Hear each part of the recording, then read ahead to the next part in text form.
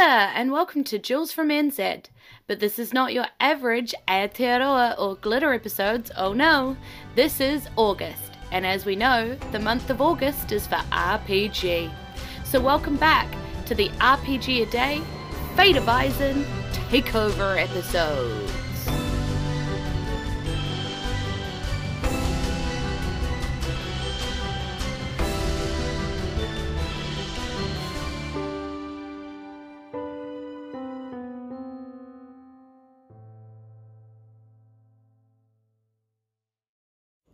So day 20, and the word is foundation. And I was originally thinking that I would start by talking about how I'm the remaining foundation player, but actually that's not true. I am the last man standing technically in the Apple Squad campaign, the Resistance campaign as we colloquially refer to it. But that doesn't mean that I'm the last man standing for Eisen. Because actually, as I've mentioned before, Eisen started as a Pathfinder game way back.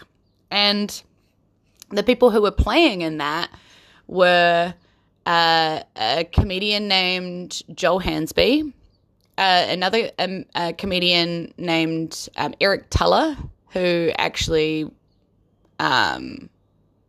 started by teaching us Pathfinder way back in the day. He was our intro into Pathfinder. He helped us build our first characters, and he made an incredible looking world, and we didn't really get to play with him all that much because from memory he broke up with his New Zealand girlfriend and kind of went back to the States. I think that's kind of what happened, but it was an amazing time when it was happening, and that was my way back into RPG, because I had played D&D, don't know what edition. I still couldn't tell you. I never saw a book, and I was never allowed to build my own character, as I think I've talked about before. That's what happens when you date controlling gatekeepers, and they are your way into TTRPG. I don't know what system I was playing, so I'll never know. Was I playing 3? Shrug. But yeah, anyway, back to the point.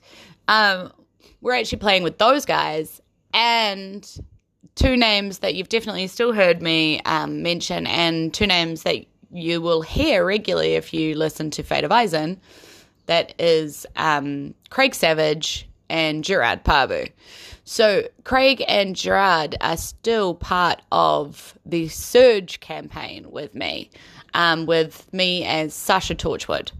And so that game is still going. And it's interesting to think that what is now kind of a side campaign used to be the foundation, is the foundation of what we built this entire podcast on.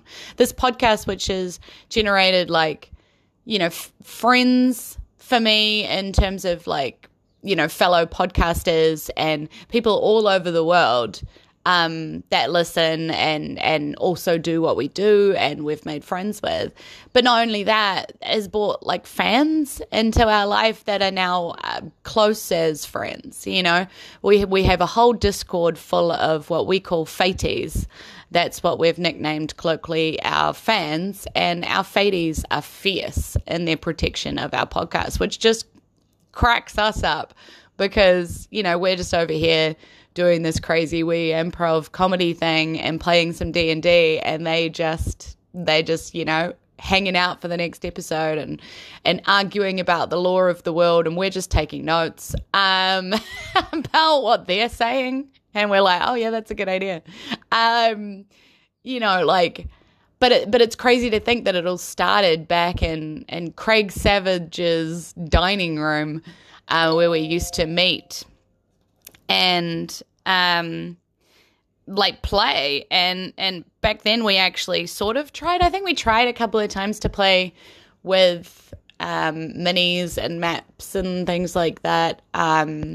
It slowed down the game a lot, but it didn't matter back then because we weren't recording, and so it didn't matter what we were doing or how long it took or how many bags of lollies and chips there were on the table and all of that kind of thing. It was it was fine. It was fun. And that's the foundation of where Eisen started, which is, kind of crazy to me, I guess. Was there anything else I was going to talk to about this?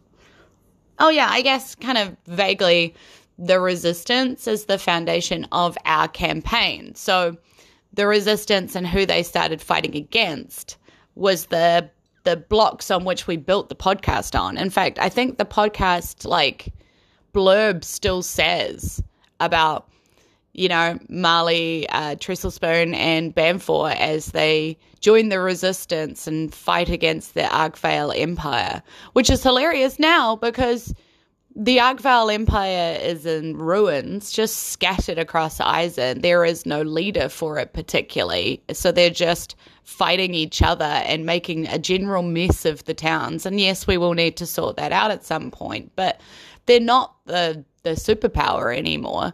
I mean, maybe some people think that they are, like commoners in the towns and stuff still think that they're the superpower they're fighting against. But obviously, Marley and Arcus and various friends, and Trestlespoon back again now, know that the real superpower is actually the gods and how much Crover is trying to mess with the world by trying to blow it up. So... the foundation that we built the podcast on, we've surpassed that by miles. And I don't know if that was Brad's plan. I guess he didn't know if people would still be listening to the podcast even.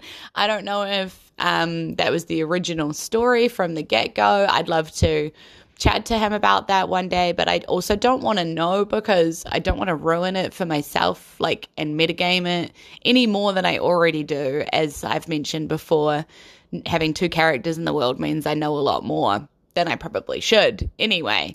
But yeah, it's interesting to think about the foundation of where we started and where we are now. Yeah, I guess that's what I wanted to talk to you about. So thanks, Foundation. Kia ora, and thanks for joining me in this Jules from NZ RPG A Day takeover episode. I hope you're enjoying getting to know the fate of Eisen some more. Tune in tomorrow for our next prompt. Thanks for my gems, James, Jason, Barry, Liren, KP, Ezekiel, and Joey. And a big thanks to you for listening. We'll be back to NZ and Glitter episodes in September, but August is for RPG. E noho rā ka kite anō. Goodbye, and see you again soon. Mwah.